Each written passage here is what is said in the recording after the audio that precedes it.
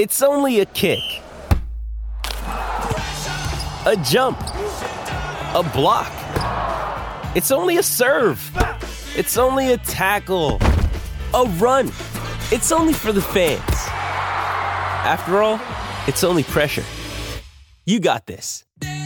Adidas.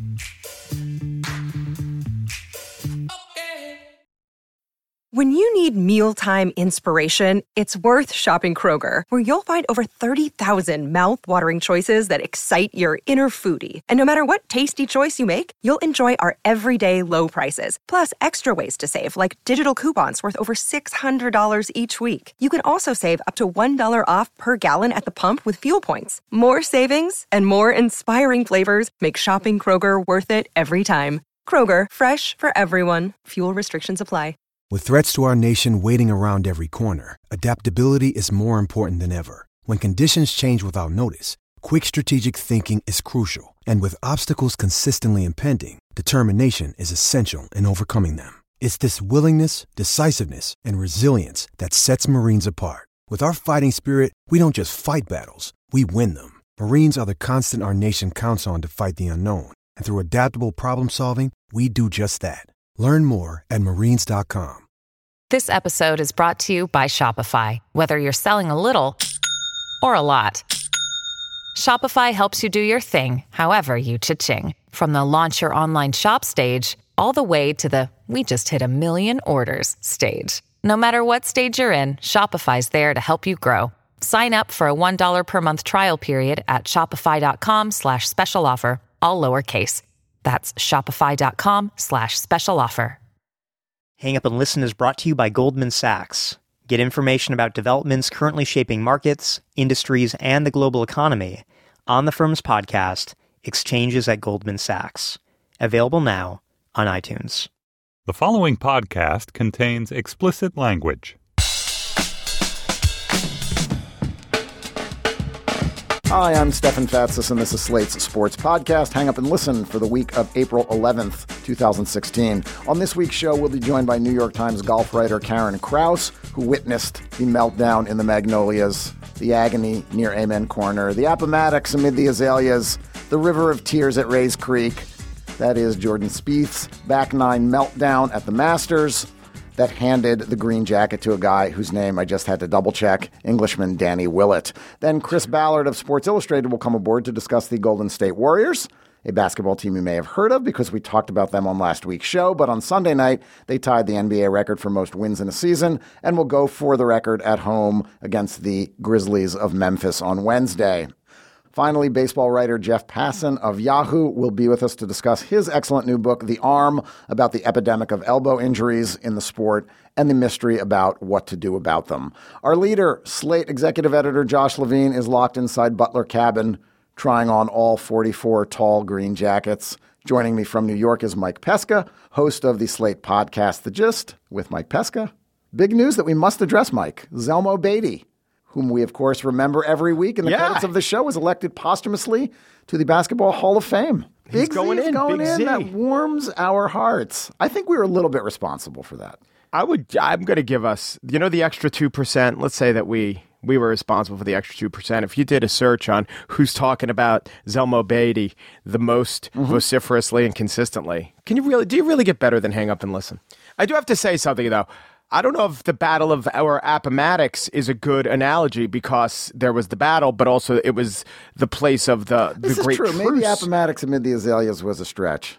Well, also you have to go where the British defeat the Americans, so maybe a Ticonderoga amongst that would the be fine. tulips. I don't know if there are tulips there. Bob Ryan, can we get back to Zelmo for a second? Bob Ryan, I got a beef with Bob Ryan.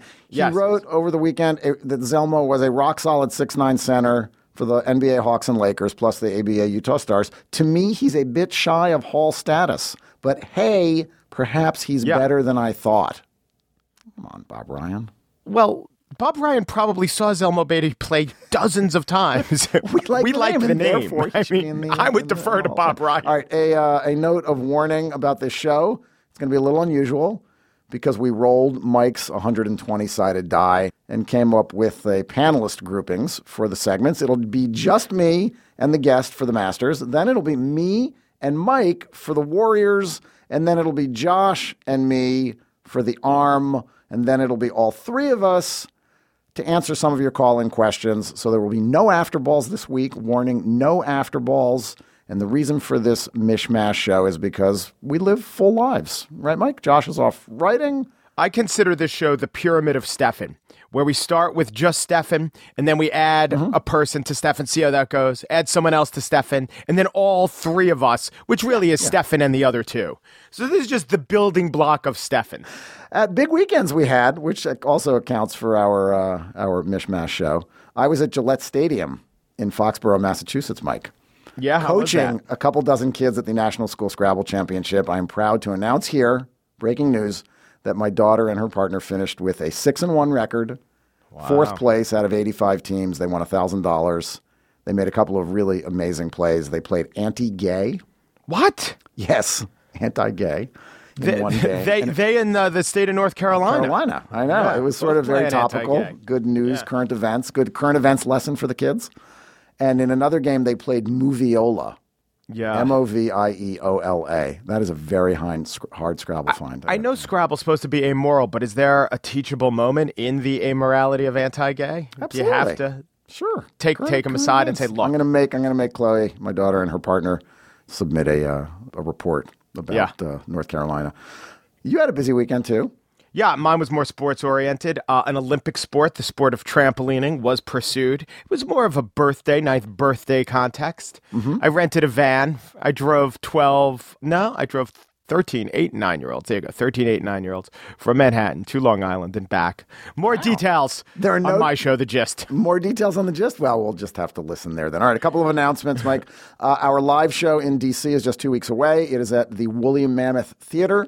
It'll be on Monday evening, April 25th, and we are excited about our special guest, Ali Krieger of the U.S. Women's National Soccer Team and the Washington Spirit.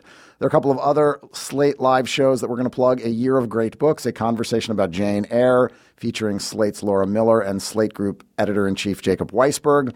They will be in conversation about Charlotte Bronte's Jane Eyre. That's this Wednesday in New York. And the esteemed Political Gab Fest will be in Atlanta on April 27th. For tickets to any of these shows, but especially ours, please go to slate.com/live. On our bonus segment for Slate Plus members, we'll answer another one of your call-in questions about the new design of the U.S. national soccer team uniforms and memories of the men's 1994 kits. To hear this bonus segment and others like it on Hang Up and Listen and various other Slate shows, sign up for Slate Plus at slate.com/hangup+. You can get a free 2-week trial at slate.com/hangup+. Last year at golf's Potemkin Village, the Augusta National Golf Club, precocious 21-year-old Texan Jordan Spieth led wire to wire and won the Masters in a record-tying 270 strokes, 4 fewer than the guys in second place. On Sunday, Spieth led by 5 strokes with 9 holes to play, and then he went bogey, bogey, quadruple bogey. The last a 2 balls in the water, 7-shot disaster on the historically heartbreaking par 3 12th hole. Afterward, a reporter asked Spieth how disappointing it was. Here's what he said. Would you be disappointed? Massively, I have to say. It's a tough one. You set such high standards for yourself. Yeah, sure. And, I knew the lead was 5 with 9 holes to play, and I knew that those 2 bogeys weren't going to hurt me, but I didn't take that extra deep breath and really focus on my line on 12. Instead, I went up and I just put a quick swing on it. Karen Krause covers golf for the New York Times. She was at Augusta covering the Masters, and she joins us now. Karen, thank you. My pleasure. Were you actually on hole number 12 for Jordan Spieth's water ballet? I wasn't, because after following him the front 9, I had this mistaken impression that he had the tournament in hand. And because I had a very arduous deadline, I thought I was going to be really smart and go back in the room and start writing. And I had about 500 words of lovely prose about how, unlike last year, he did not have his best game, especially his ball striking and especially his irons, but he somehow because of his wonderful short game and putting, found a way to win and become the first wire-to-wire consecutive winner in the 80 years Masters. Oh my God, now you've got one of those sports writer stories where, I left the press box to go to the locker room and miss the unbelievable happenings. Yeah, I was also in the elevator at Dodger Stadium when maybe one of the most famous home runs in playoff history was hit. So I do have a history of this, but meaning Kirk Gibson's, by the way. But anyway, so it all changed so quickly. It was funny to me and almost fitting because all week we had these amazing gusts of wind. I was almost blown off my feet by a few of them, especially on Friday and Saturday. And so to have the tournament turn so quickly, it was almost like the biggest gust of wind in the whole week was this change of momentum when you had Jordan go bogey, bogey, quadruple bogey as Danny Willett is putting together this beautiful 3-under closing back 9. Even when Jordan bogeyed 10 and 11, I still wasn't thinking I was going to have to start all over because I thought, all this is doing is adding some drama to the final holes. I never thought he would hit not one but 2 balls in the water on 12. Right. Spieth afterward talked about deciding when he was standing over the ball on the 12th tee to change his plans to hit a fade instead of a draw. You wrote that he paid dearly for his failure to commit to his original shot. What happened there? I mean, these guys are robotic in their swings. Do you have any idea why he changed his mind? This goes back to the whole week. He had been struggling with his swing, so he did not have the utmost confidence in his irons. He had even had Cameron McCormick, his coach, come back yesterday to just kind of look at his swing on the practice range and work with him a little bit. So clearly there were some confidence issues with the swing, and that's what happens when you are lacking confidence with your swing. You tend to overthink, you tend to stand over the ball longer because you have all of these swing thoughts instead of just standing up and trusting your swing and trusting your strategy.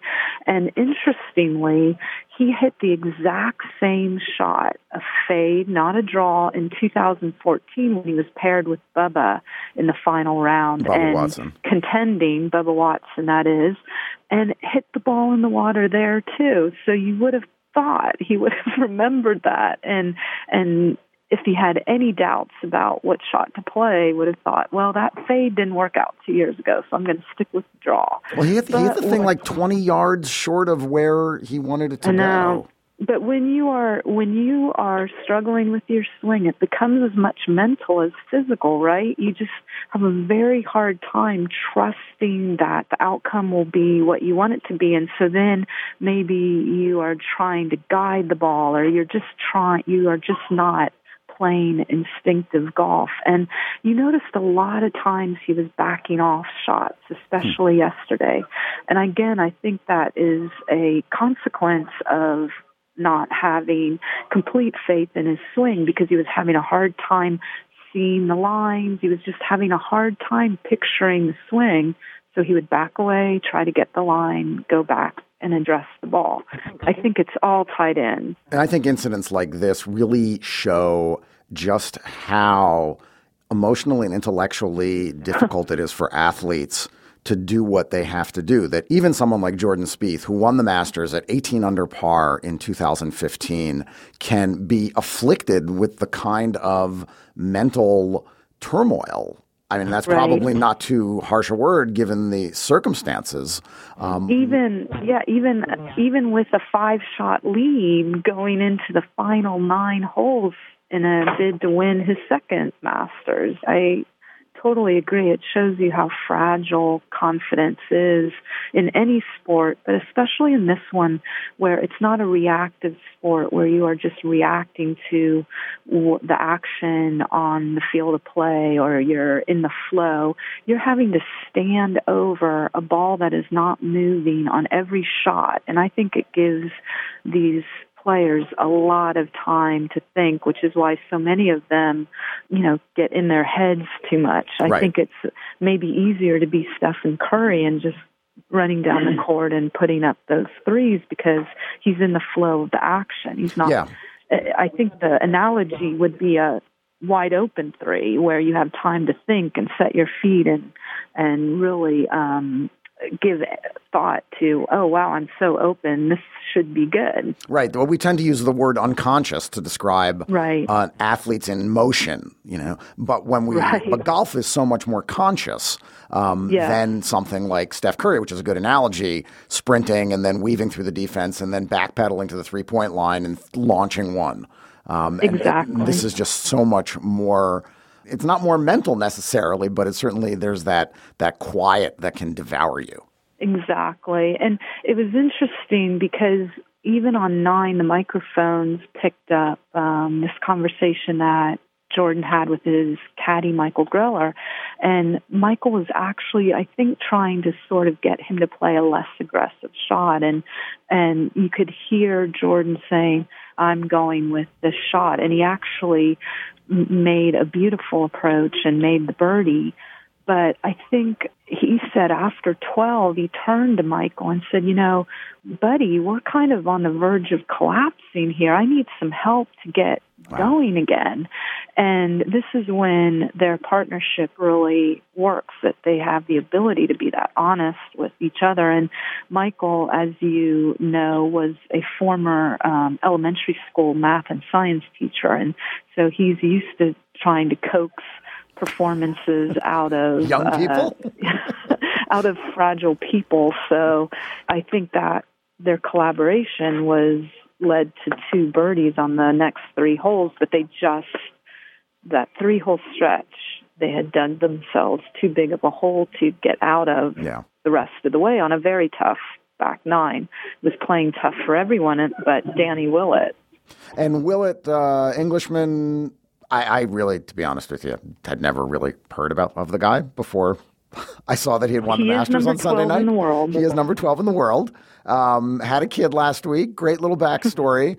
And was part of this weirdness in Butler Cabin when Spieth had to drag himself in there or be dragged in there to do the hokey Augusta rich guy tradition of the outgoing champion putting the green jacket on the incoming champion. I mean, Spieth looked like he was in shock. He almost tripped getting up out of his chair to put the jacket on Willett. He didn't shake Willett's hand, and then he took that awkward step backward and stared at the camera with those Chris Christie zombie eyes. And he took a lot of grief on Twitter. He did seem to. He came out later and was more composed, wasn't he? Well, I agree. In fact, I just filed a follow story when I talk about how I thought he showed tremendous grace under very difficult circumstances. And it would be analogous to, let's say you're a single-term president, you lose the re-election bid, and then you have to, symbolically hand over the presidency to the person who beat you. Do you think anyone would show as much, grace as Jordan did last night in that kind of situation? It was so awkward, and it was funny because outside afterward he met with a group of TV reporters and then print reporters, and everyone was asking him about his round, and to me the only question was, what was that like in Butler Cabin? So I finally was able to, shout the question out. And he said, I don't know that anyone had a more difficult Butler Cabin ceremony than I did when, you're 5 up with 9 holes to play and thinking that you're going to basically be putting your green jacket back on yourself. And all of a sudden you're in this ceremony where you're having to acknowledge your collapse in this very public, formal, drawn-out manner. It certainly requires a tremendous amount of dignity and grace that I think would be hard for any of us to muster given that level of failure. And that's what, to a golfer like Jordan Spieth, what happened on the back 9 is failure. He's not the first person to do this, obviously. Greg Norman gave away a 6-stroke lead at the Masters in 1996. Arnold Palmer gave away a lead. Nicklaus has given away. I mean, it's not unique to this year, but it's because it's the current and the freshest, and because Jordan Spieth is, of course, the replacement in some ways, along with Rory McIlroy and others for Tiger Woods, who didn't compete in the Masters this year. I think it also, part of it is that we had not seen any chinks in Jordan's armor to this point. Since the Masters last year, he had held the 54-hole lead 5 times and then won every time. So he had always looked so in control that this made the collapse seem doubly unfathomable. And here's what I would say, and gosh, from the mouths of babes, the 22-year-old, amateur Bryson DeChambeau said earlier in the week, well, I don't look at failure as a bad thing. It's through failure that you learn how to succeed. And I think that's true in any walk of life, but especially in athletics. And I think in many ways that back 9 will be much more valuable for Jordan moving forward than his victory in Augusta was last year. Right. He's 22 years old. He's 22. Right. And I think that the unfair comparison for an athlete like Jordan Spieth is that there was someone so remarkable at such a young age like Tiger Woods. And I think that adds to the pressure. All right, I have a couple of short questions for you before we say goodbye. One is, I didn't realize you don't get to keep your green jacket. You're only borrowing the green jacket? So you get to keep it for the year of your reign. Right, for the year. And you then have you got to hand it over.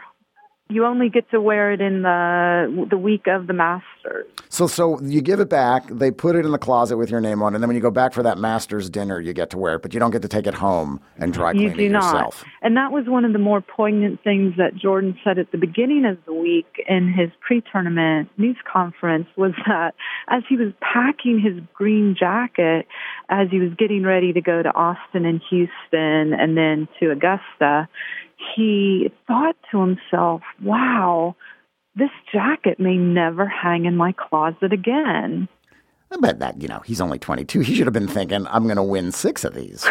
Maybe that's an indication of his mental state. And Tiger only won 3. All right, here's my last question for you. It is hard to come up with new ways to describe hitting golf balls. And you wrote in your story for the New York Times on Monday morning that the winds on Saturday baked the greens so it was like putting on buttered crusts. And I really liked that, and I commend you for finding a new way to describe striking a little white ball. How did you come up with buttered crust? Take us inside the writer's mind. I was thinking, okay, you had the winds, and it was pretty cold yesterday, so the winds alone were baking, kind of like making the greens especially crusty. So then I was thinking of bread crust. But then it dawned on me that the greens are also so slick. So I was thinking, okay, well, if crusts were slick, well, they would be buttered.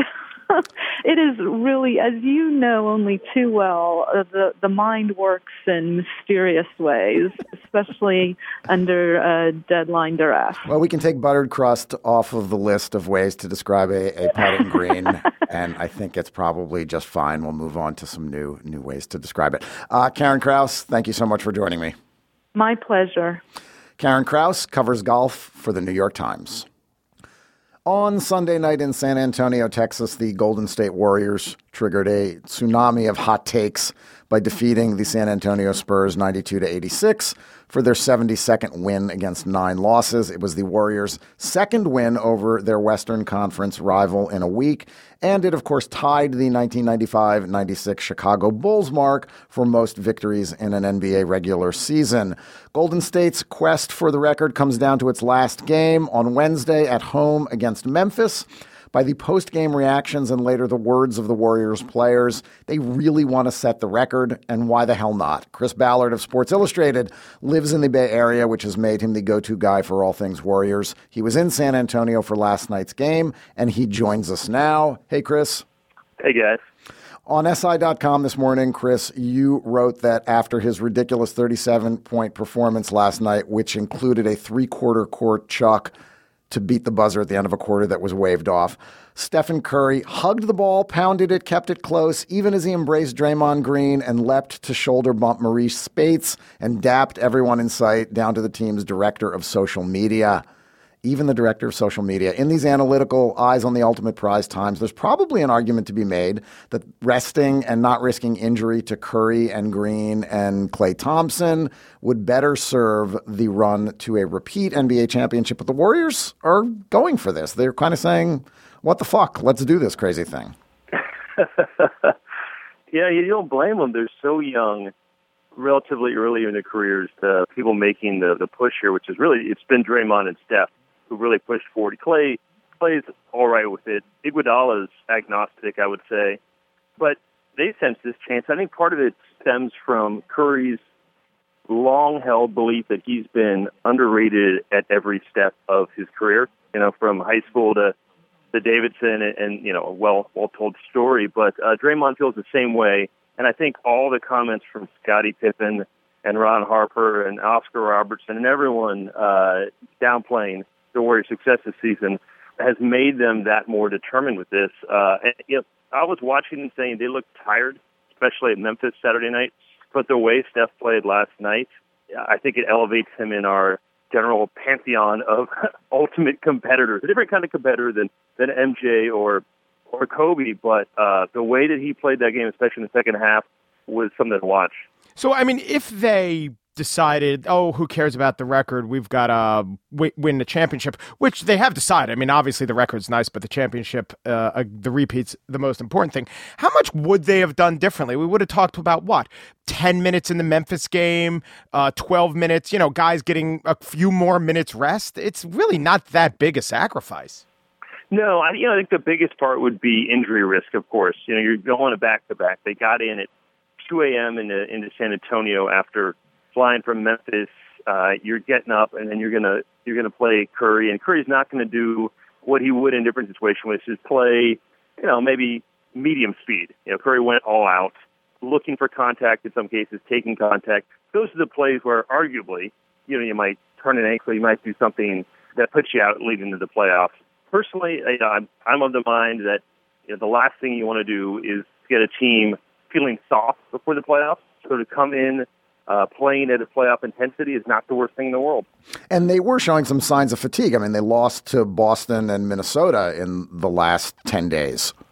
Yeah, and I don't know if that was fatigue as much as losing focus, especially with Minnesota, looking ahead a little bit.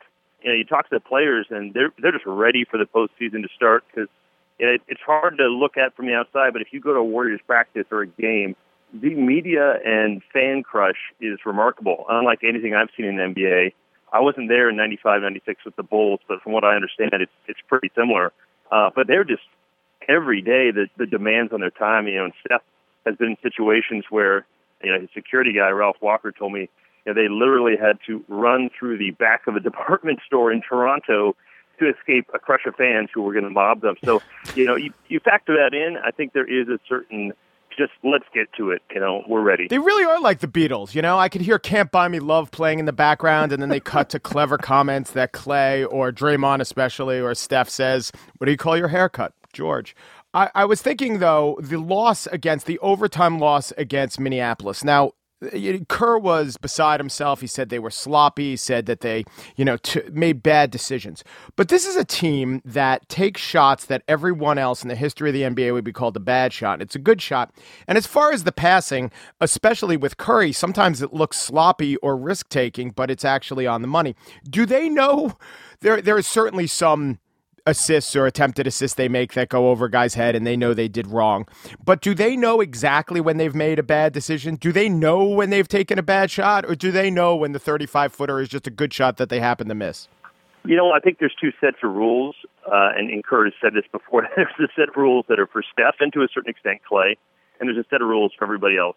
So, yeah, that's what happened earlier in the season where you saw when Luke Walton was coach, Draymond Green was shooting I think roughly twice as many three-pointers as he is now. Mm-hmm. And when Kerr came back in, he said, all right, let's tone down the Draymond stepping into 8 threes a game. So all those players are aware of it, especially the passing. And I think that's still, as good as Steph is, that's still his main weakness, is that he's careless with the ball sometimes. Bruce Frazier, who's one of their assistant coaches who works for Steph, said earlier in the season, they actually spent time working on just shooting off a quick dribble handle because Steph was starting to lose it in those situations. So I would say that the turnovers are going to be, if there's something that bites them, it's going to be turnovers, and that often comes from trying to make too pretty of a pass. You see people fall prey to this a lot if you go to your local YMCA or rec league game and someone's trying to thread that three-quarter court one-hander just because it would look good, right? And that's number one. Number two is the defense. When they don't lock in on defense, that's when they tend to lose games. Forget all the 35-footers. You can't expect Steph to do that every game and bail you out. But they played great defense last night, and that's the takeaway that I got in the locker rooms afterwards was the Spurs were impressed by the defense. This wasn't some fluky Steph night, and the Warriors were very pleased with their defense. Chris, how much of this could be Jedi mind games by Greg Popovich, the head coach of the Spurs? The Warriors have beaten them twice in the last week. Has he just said, let them have the record and home court advantage, and we will settle this in the conference finals? That's the big question, right? And there's this mystique about Pop that he's operating at another level than the rest of us, which partly may be true. But you look at some of his rotations last night. He had Tony Parker and Patty Mills playing together, which defensively just doesn't make sense because Klay Thompson could just back down one of the other of them and shoot right over him. Right. He started a lineup in the fourth quarter that hadn't played together, as far as I can tell, the entire season. And so, is there some rope-a-dope? I mean, most important, Boris Diaw, who's a solid player, but especially against the Warriors, fills an ability to go small with a post guy like Draymond. As far as he didn't play either of those games. Pop definitely wanted the game. There's no question about that. All you had to do was watch him berating Danny Green and then Monty McCutcheon to see the fire there. But I don't think he was going to show his hand. If anything, he wanted to try to confuse the Warriors. I think he wanted to win and do that. If the Warriors didn't exist this year, you've seen so much NBA. Where would you be putting the Spurs? Not only in terms of they'd definitely be the best team in the NBA, would you be talking about maybe they're one of the 10 best teams in NBA history, assuming they'd have gone undefeated at home, right, without the Warriors to beat them, remember, in my hypothetical. How great would this year's Spurs team be?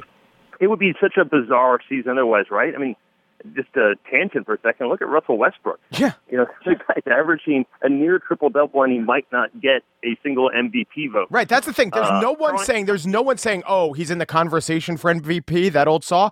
The question is, will he get an MVP vote? Exactly. Vote. Yeah. Karl Anthony Towns, I can't remember a rookie who came in. He looks basically like a young, more expressive Tim Duncan, and we haven't talked about the guy very much at all. So everything has been sucked up into this Warriors black hole of attention. And it's really hard to gauge where the Spurs would be.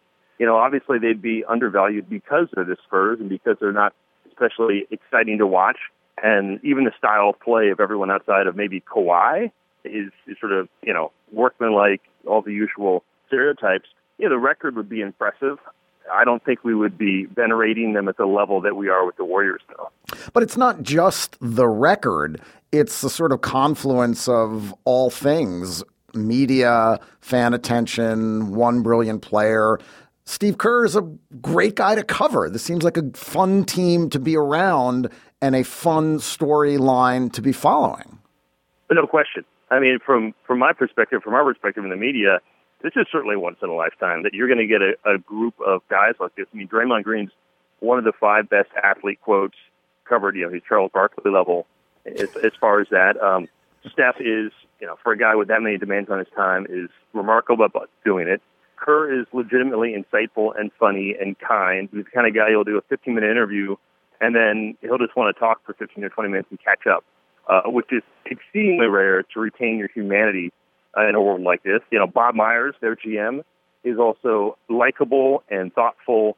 I mean, Joe Lacob is tilts the other way. There's a little bit of a hubris and perhaps some narcissism there.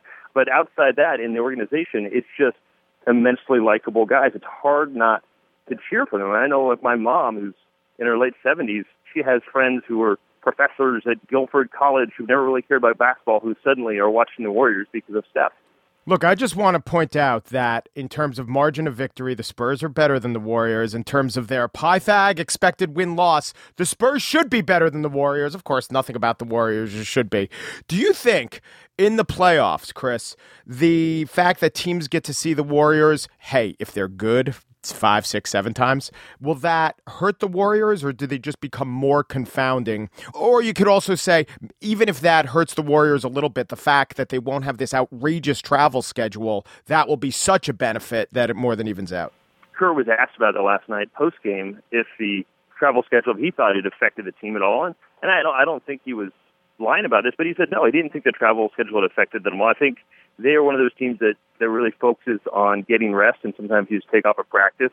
So I don't think the travel will be an issue. But I do think you can maybe get 2 bad shooting games from the Warriors in a series. And we saw this last season, against the Cavs, where Steph and Klay both are off, especially Steph, right? But I think the advantage for the Warriors is in 7 games, you're just not going to be able to keep them down, no matter how good you are defensively. And the Spurs did it for a half last night. And that was a great first half defensively for them. And that's all they could manage. So the ability of the Warriors to have 7 games to play with, they can have a stinker and then keep going.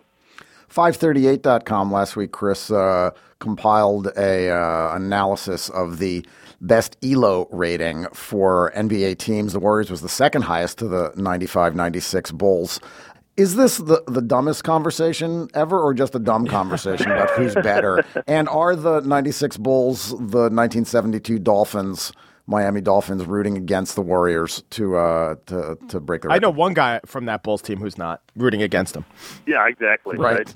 Well, it's funny. One of the questions last night is, do you think your coach is Steph? Do you think coach is rooting for you to break the record? And Steph said he better be.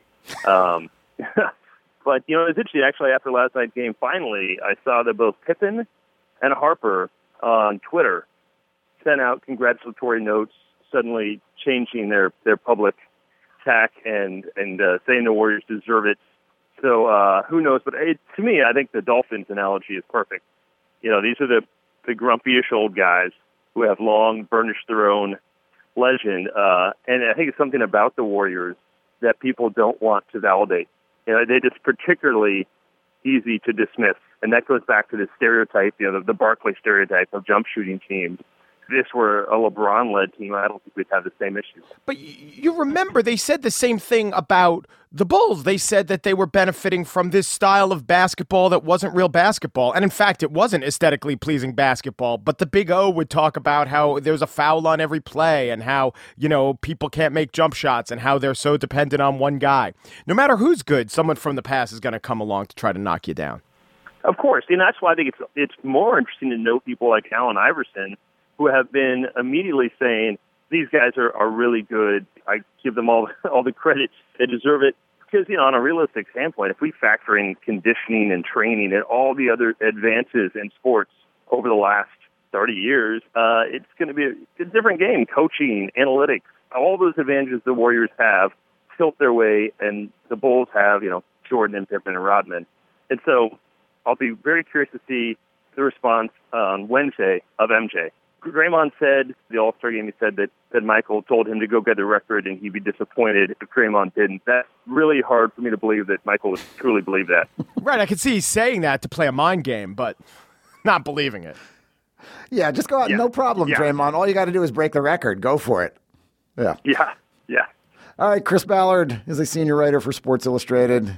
He joined us from the airport in San Antonio, where he watched the Golden State Warriors tie the NBA record for most wins in a season. I assume you'll be at the game on Wednesday night. Indeed. I didn't actually watch the first Warriors game from the airport, so that would have been an interesting experience. That's an excellent correction, Chris. Thank you for being our grammatical conscience here. Chris, thanks a lot. Thank you, guys. And now, through the magic of recording, I'm going to throw it to Josh for our final segment. Major League Baseball spends $1.5 billion annually on pitcher salaries and loses $500 million each year due to pitcher injuries. More than 50% of Major League pitchers end up on the disabled list each year, and 1/4 of Major League pitchers, 1/4, it's amazing, have had Tommy John surgery. There were 30 of those surgeries in 2015, around the same number in 2014. I hesitate to even guess how many there will be in 2016. 30, the numbers would indicate. You know what? That's why you're a scientist and I'm not. Jeff Passan, in his new book, The Arm, Inside the Billion-Dollar Mystery of the Most Valuable Thing in Sports, tells the history of Tommy John surgery and tries to solve the mystery of why pitchers' arms keep getting hurt and why Major League Baseball hasn't figured out how to fix it. Jeff, thanks so much for joining us. Did you just do that history and mystery rhyme intentionally, or are you just like that awesome? There's just poetry in my voice, man. I appreciate you for pointing that out.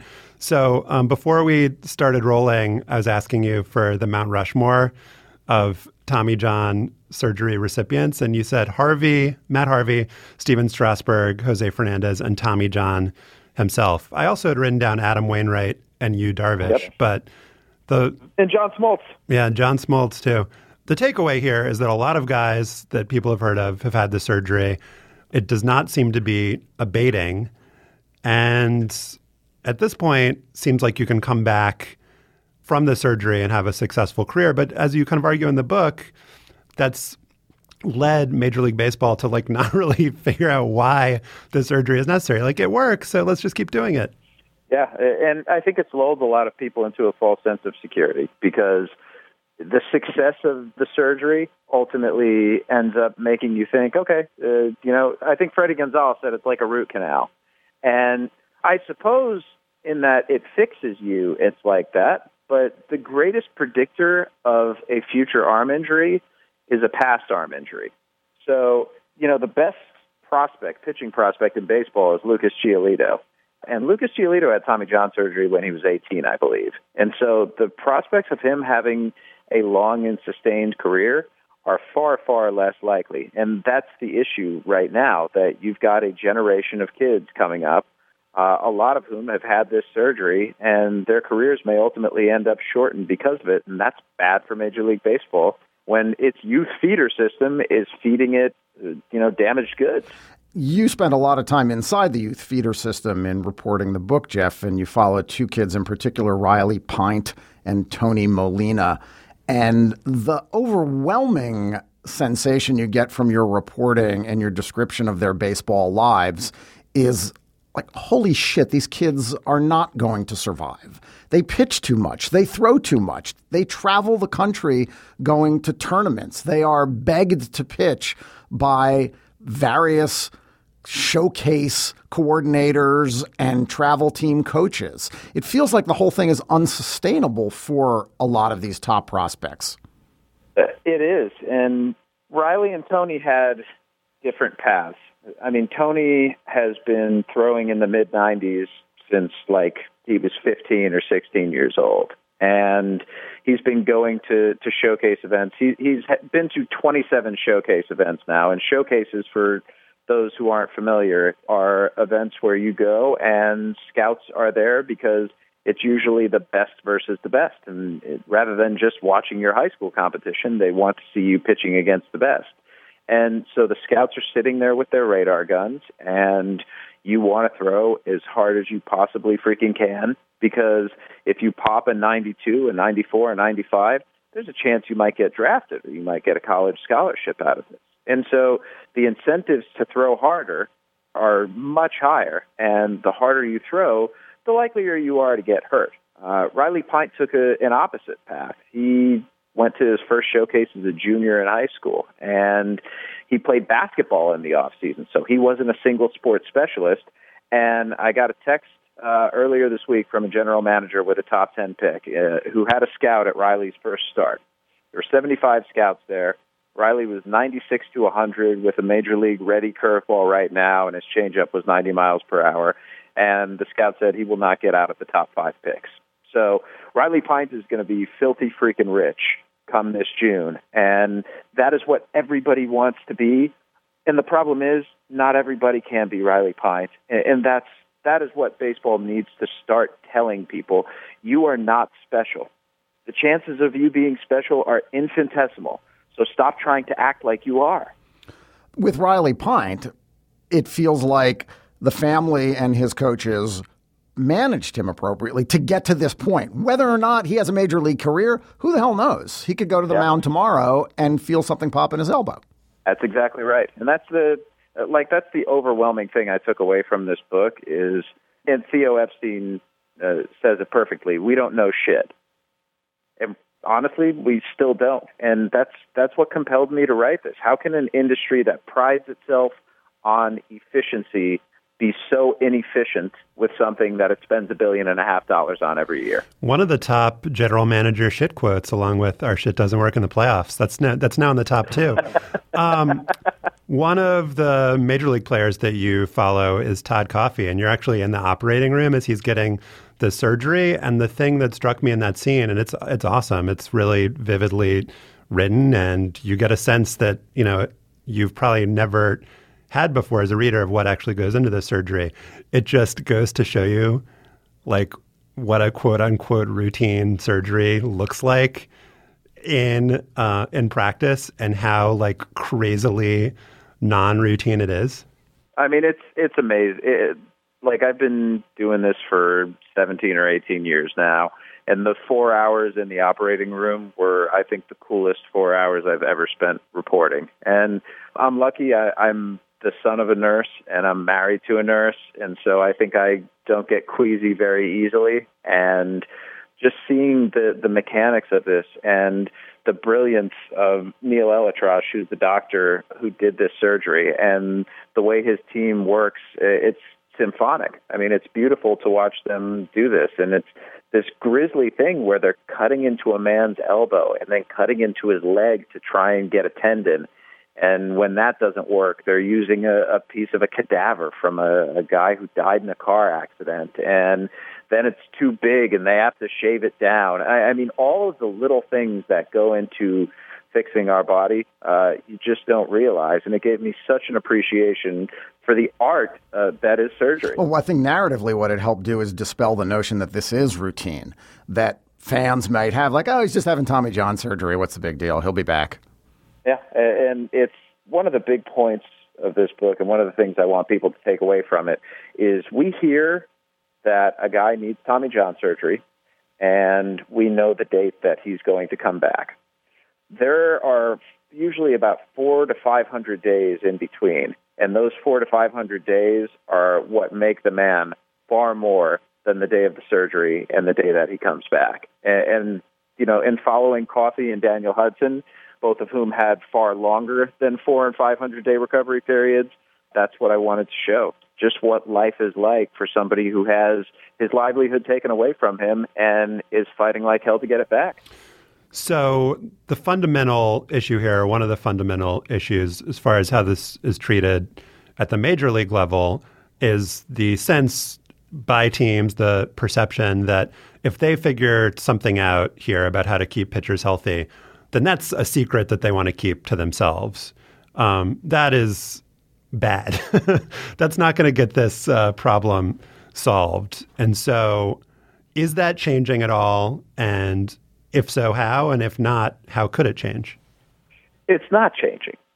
I'm not going to call this like one of the sadder parts of reporting this book, or disappointing, because it was a person looking out for himself. But about 18 months ago or so, I got an email from somebody named Kyle Bodie, who I think is really on the forefront of doing interesting things with regards to the arm. And there's a whole chapter on him. And he said, I have found somebody who is a genius.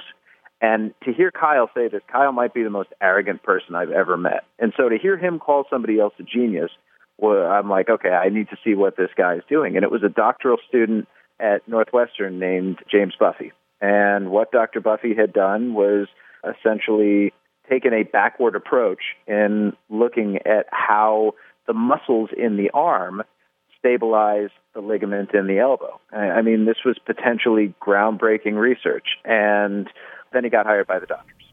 And it's like, of course he's going to go work for the Dodgers. They're going to pay him well. They're going to give him everything he needs. They're going to try and solve this thing themselves, and he's going to be part of a great team. But it was sad because all of the information is going to be siloed. So isn't this something the commissioner's office could do something about? Yes, they should have hired him, and they should be hiring other bright minds in the industry. And one of the arguments I make at the end is that there should be a think tank funded by Major League Baseball to look into not just this, but performance and health and sleep patterns and everything. And I think that if there were a think tank, and whether it's players who are toward the tail end of their careers, players who might just be on the cusp of being in organizations but not quite there, if you could really, truly study this and dispatch the best minds, I feel like baseball writ large would have a far better shot at handling this and not losing the hundreds of millions of dollars every year that it does to these problems. But something changed at some point in history. Obviously, pitchers were getting hurt in the 30s and 40s and 50s and 60s, and fans just didn't know about it because doctors didn't know about it and reporters didn't know what to ask. And it was always, arm soreness, forced him to retire, whatever. And yet in all of that time, there remains a lot of arbitrariness to all of this. Pitch counts, which have been so embraced over the last decade and a half and are so much a part of development, turn out to be not predictive of injury at all. There's no real science to rehab routines, according to your reporting in the book. So what are major league organizations running on when they make the kinds of decisions that they make? And I loved how you got to be inside the courting of John Lester, who ended up with a $155 million contract from the Chicago Cubs, because it reflects the throw it against the wall and, just flip a coin and let's hope Lester's okay. Yeah, and that's, Theo Epstein at the end of the chapter says something to the effect of, I dread every time our trainer's name pops up on our phone because I'm worried he might say Lester felt something in his elbow, or Lester felt something in his shoulder, or Arrieta's hurt. So what do you feel we've learned at this point in the arc of the arm? What we're doing is not right. And you know what? When I started this, I was hopeful that I was going to stumble upon some sort of grand solution. And if I had done that, I probably would not have written this book. I probably would have been hired by an organization that would have paid millions of dollars for it. And there is a solution out there. I do believe that. It's not going to end arm injuries because the one mitigating factor here is that velocity correlates so highly with increased risk for arm injury, and velocity is not going anywhere because it works. And that is a fundamental truth in baseball. The harder you throw, the better you are. It's not always that way. You have guys who don't throw hard but are still effective, but generally speaking, if you throw harder, you can be better. And getting rid of that is going to be really difficult. I think so much of what baseball can do, though, starts with youth and starts with paring back and being responsible. I do think pitch counts work for kids. I think when you're an adult, it's a little bit different, and the damage may already be there, and there's nothing you can do. You're a ticking time bomb at that point. But I know my kid, he's 8 years old. He's starting kid pitch this year. I'm the pitching coach on our team. Nobody's going to be throwing more than an inning, and nobody's going to be throwing more than 30 pitches, and we play once a week. And that's going to be – I'm not going to increase that very much next year or the year after or the year after that because they're still kids, and they don't need to be throwing a lot right now. They just don't. All right, Jeff, I just be curious, for a quick story from you, just something that popped out from your reporting. You spent time with a lot of different players. What was the kind of most interesting perspective that you got from a guy who'd gone through this surgery? Was there a great kind of description of what the experience was like? I think Daniel Hudson's story is really going to speak to people because here he is, 11 months and change removed from Tommy John surgery, a month out from being back with the Diamondbacks. He was a 16-win pitcher the season before, borderline all-star guy. Young, has his whole career ahead of him. And the second inning he's back, his elbow tightens up. And he texts me and he says, I had to come out of the game. Arm feels like shit. And I went to the bar with him that night back at the hotel, and I don't know if I've felt as helpless being with someone as I was with him that night because he's a really good person, and you wanted to tell him everything was going to be okay, but you also don't want to sugarcoat what the reality might be. And so him coming back and struggling through just doing the same thing again. Like, the monotony of Tommy John recovery is bad enough as it is. To do it twice back to back, though, it really, I think, tested his patience and his will and reinforced his desire to be a baseball player and how much he actually loves this game, that he was willing to do it 2 straight times. And Daniel Hudson did make it back to the majors in 2015. He pitched in 64 games last year, but as a reliever, not as a starter. And threw 100 miles per hour in September. And threw 100 miles per hour in September. Todd Coffey, one of your other main characters, has not made it back. No, and he's about to sign with the Long Island Ducks, actually. That is not a major league team, I think. Is that right? That is not a major league team. I think more than anything, the theme of this book is stubbornness and what it can get you and how it can hinder you. And that goes for all of the entire baseball establishment, thinking that it knows what it's doing when it really doesn't. And it filters all the way down to an individual like Todd Coffey, who's stubborn because he made his career despite so many people thinking he was never going to amount to anything. He was just a fat kid from North Carolina who had no business being on the field with them. But he stuck it out in the minor leagues. He made it. He bounced around for 7 years in the big leagues, made a good career of it, and he's not going to let anybody dictate to him when his career ends. He still thinks he can be a major league pitcher, and damn it, he's going to go out there and try. Jeff Passan is a baseball columnist at Yahoo Sports. The book is called The Arm: Inside the $1 Billion Mystery of the Most Valuable Thing in Sports. It's great. You should read it. Jeff, thank you so much for coming on the show. Let me add, it is great. The reporting is great. The writing is great. The storytelling is great. Congrats, Jeff. Checks in the mail, boys. Thank you very much. Now it is normally time for After Balls, but instead of us talking to you, we're going to talk with you, sort of. We asked you to phone us with questions for a call-in show. We recorded a bunch of answers to those questions, and we're going to share 3 of them with you now, another one in the bonus segment, and some more in the future. Our first question comes from Matt Lay of Boise, Idaho. My question is about Lance Armstrong, who started to run trail races and ultramarathons recently. And the community seems split, with many runners excited and even inspired by his appearance at events, while others, mostly more of the competitive guys, are against it based on his doping history. So the sport doesn't have money to test, but many races are establishing policies which ban prior convicted dopers anyways. So the question is, in a sport in which a few can make a living from prize money and sponsorships, are races taking the right approach, and should Lance be allowed to compete? Thank you very much.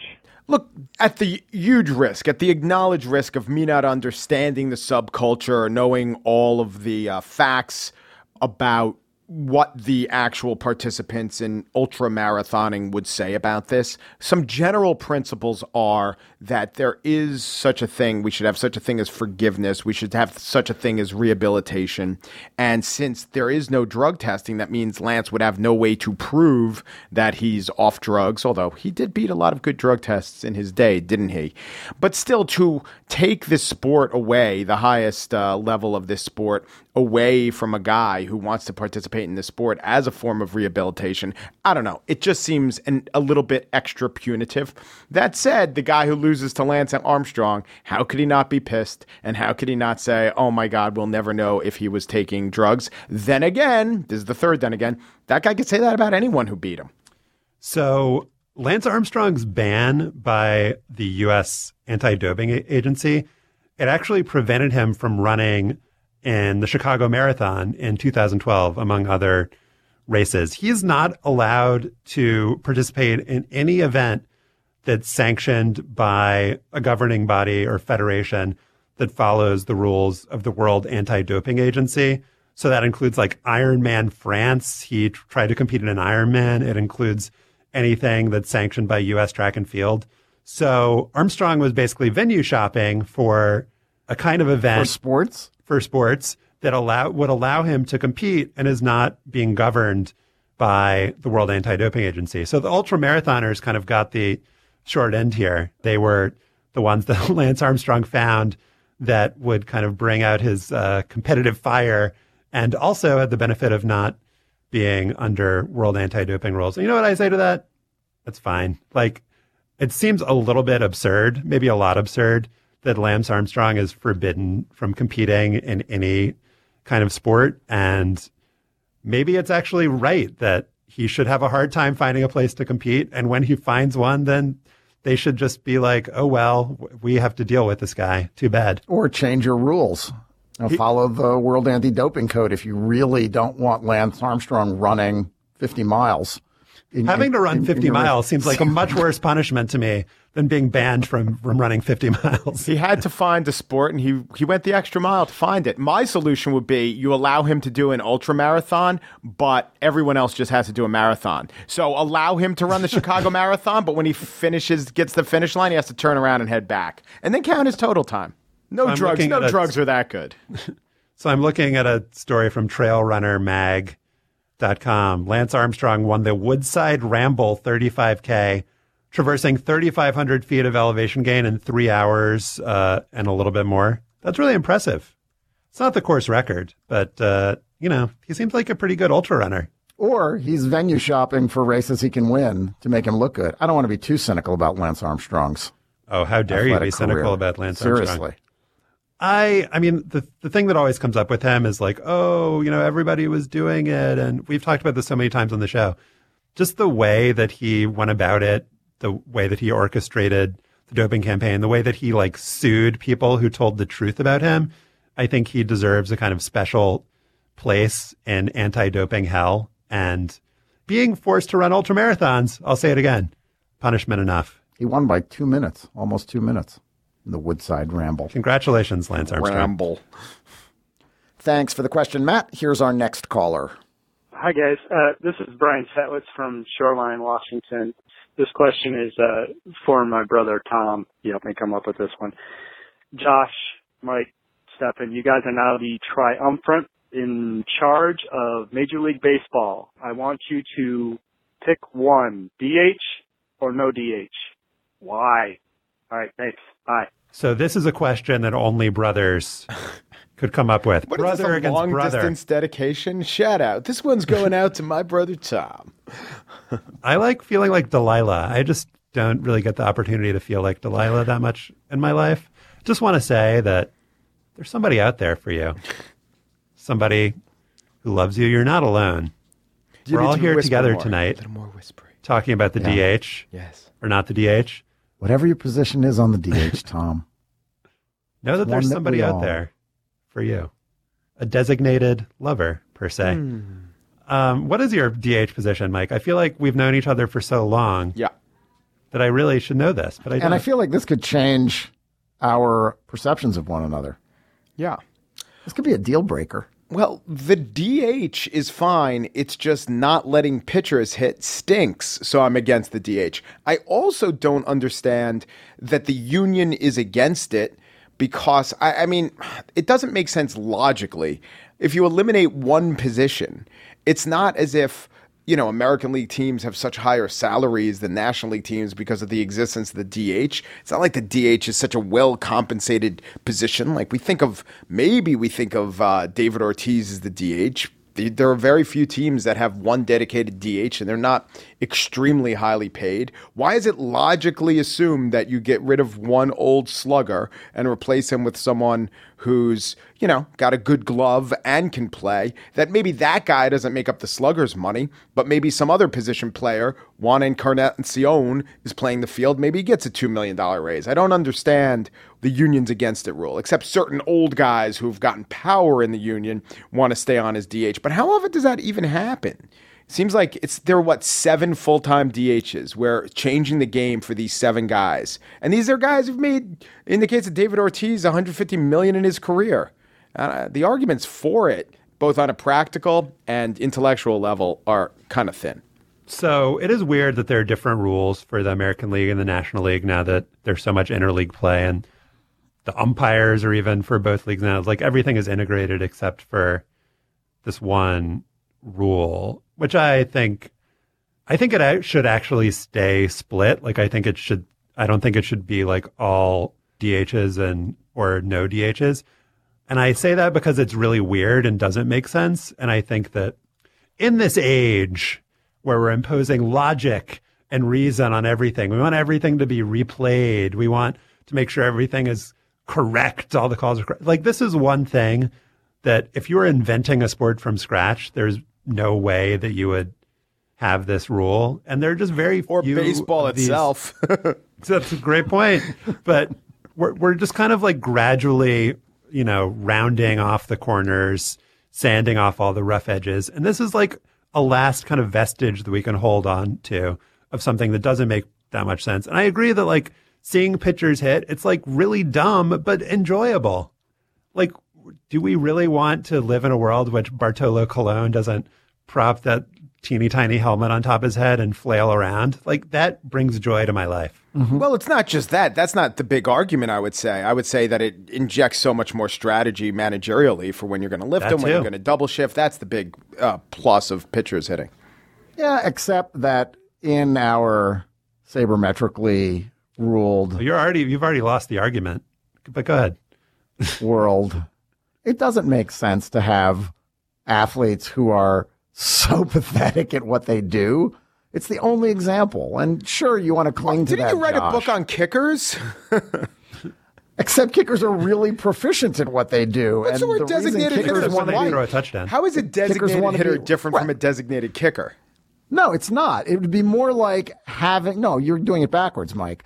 Having pitchers bat is like having the kicker come out and play quarterback for a down or a series every game. Great Some idea. of the kickers would be very good, actually. They're good athletes. That would have put a lot more strategy into the game. More strategy in the game. So Josh would like to see kickers play offensive line. They'd get hurt. You'd like to see that. That's why we watch football, right? I think it makes no sense anymore to have pitchers bat. I mean, they're hopelessly pathetic at it. The vast majority of them don't work at this at all. There's a handful that do and like it, and they were all good hitters when they were in high school and some in college if they went to college. But it's kind of embarrassing. Yeah, it's fun to watch. It's silly to have these guys. It's a guaranteed out. Sure, it adds strategy, but after 40 years of the DH, what's the added value to the sport of having 1 out of 9 hitters come up who can't actually hit? I agree with like 94% of what you said. It doesn't make any sense. I stipulated that it doesn't make any sense, but it's silly. Like, that's a bad thing for baseball. Oh, we shouldn't have anything that's like funny and weird and entertaining. That would be horrible for our boring ass sport. Oh, come on. When is it entertaining? Once every 100 at bats for a pitcher? Like, pitchers typically bat, Mike, you look this up for me. All right. I would say pitchers typically bat like 120, 150. Okay, so let's say something good happens for a team 15% of the time when a pitcher's up. 15% is not that low compared to we got rid of the like short extra point in the NFL because they're missing it like 2% of the time. So you're talking about like almost an order of magnitude difference, like 7.5 times more likely that in my back of the envelope calculation that something awesome will happen when a pitcher's up. And it can even be entertaining when they strike out if it's Bartolo Colon. Yeah, look, we only think that pitchers are pathetic at it because that's maybe compared to the regular position players. If we didn't know anything about baseball and we said, oh, there are guys making millions of dollars and they are considered all-stars if they get a hit 1 out of every 3 times, we'd say, well, that's pathetic. What's wrong with them? It's only because of how we view baseball. So if you get a pitcher batting 220 and that's, 70 points higher than what's normally got from his position, you take 100 points higher. Yeah, but what about the 86.2% of the time that pitchers made outs in 2014? I mean, I'm not sure that. Well, there's a lot of sacrificing. What value does that add to the sport? Here's what it adds. It does add more strategy. You have to decide when to pinch hit for a pitcher. It does add more value to the guys who can hit. And like with the PAT, it actually has less strategy because it's like such a given. Mm-hmm. With the pitchers hitting, it's the benefit of A, being more likely that something interesting will happen, but B, like having this like one spot in the lineup where it's a shitty hitter does actually make it more like strategically robust game. So having it someone who's terrible at playing sport is a good thing. So for you're the sport. anti-whimsy is basically what you're saying. Not anti-whimsy. Yeah. There's plenty of whimsy in baseball without a pitcher hitting 9.095. All right, quick. What's a whimsical thing in baseball? Go. There you go. Wearing your hat backwards. Very whimsical. All right, Edinson Volquez wearing the spring training hat instead of the World Championship hat. And our final question is from Jeannie Hay from Biddeford, Maine, who's got a beef, or maybe it's a boof, with us. I'm calling to take you guys to task for your on-air treatment of Sepp Blatter. I've enjoyed the coverage of the FIFA scandals, the corruption, the wild spending, the selling of votes, and all of that. But every time you mimic his spoken English, I just cringe. The guy is speaking in his non-native language for the benefit of English speakers and listeners around the world, and you're mocking him for that? If James Rodriguez or Cristiano Ronaldo were making an effort to speak in English, would you make fun of them? Makes you guys look like really bad American tourists. Otherwise, love the show. Yes, well, I am a bad American tourist. Because when Sepp Blatter comes to America, he expects full, great treatment. The reason we mock Sepp Blatter for Well, who are you calling we here? The reason I mock Sepp Blatter for his accent is not because he has an accent, because it represents a form of European aristocracy that reflects the true principles or lack thereof of organizations like FIFA and the International Olympic Committee. These organizations have been run by these aristocratic blazers for a century or longer now. Longer than a century. Longer. And they deserve to be called to task. They are patrician, they are snooty, they are elitist, and they have been proven to be exceptionally corrupt. And in my mind, that accent is part and parcel of their arrogance and corruption. That accent stands for justice. And if you can't mock the American way, and if you can't mock a corrupt Swiss football administrator, who can you mock? Who can you mock? And if Cristiano Ronaldo was on the take to that extent, yeah, we'd probably mock him. What do you say to the occasional criticism? Mm-hmm.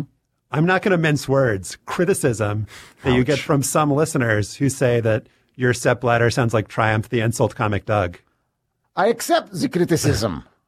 It is an honor to be included on the pantheon of greats like Triumph. I just call him Triumph. First name basis. Triumph. The Triumph is more of an Eastern European. He was based on the creator's grandparents who are from, I think, Ukraine. Triumph doesn't say ease. Without the accent, we couldn't have it is not possible and that is the epitome, that is the microcosm of his worldview. If it was just it is not possible, then it would seem like something that he decided wasn't possible. But it is not possible. It speaks to the remove he has, the lack of a common touch, the high-handedness. It is something we will not be changing. Thank you all for the calls. We actually recorded answers to a few more of them, and we will roll them out in the coming weeks. We'd love your feedback on what we talked about today. You can email us at hangup@slate.com. We'll also gather links to the stories we discussed at slate.com/hangup. Please subscribe to Hang Up and Listen in iTunes. You can find us by going to itunes.com/Slate Podcasts. And when you're there, leave us a comment and a rating. Please become a fan of Hang Up and Listen on Facebook at facebook.com/Hang Up and Listen. Our intern is Julia Karen. Our producer is Zach Dinerstein. The executive producer of Slate's podcasts is Steve Lickteig, and Andy Bowers is the chief content officer of Panoply. Hang Up and Listen is part of the Panoply Network. Check out our entire roster of podcasts at itunes.com/Panoply. Remember Hall of Famer Zelmo Beatty, and thanks for listening. With the Lucky Land Slots, you can get lucky just about anywhere. This is your captain speaking. We've got clear runway and the weather's fine, but we're just going to circle up here a while and get lucky. No, nothing like that. It's just these cash prizes add up quick. So I suggest you sit back, keep your tray table upright, and start getting lucky. Play for free at LuckyLandSlots.com. Are you feeling lucky? No purchase necessary. Void where prohibited by law. 18+ terms and conditions apply. See website for details.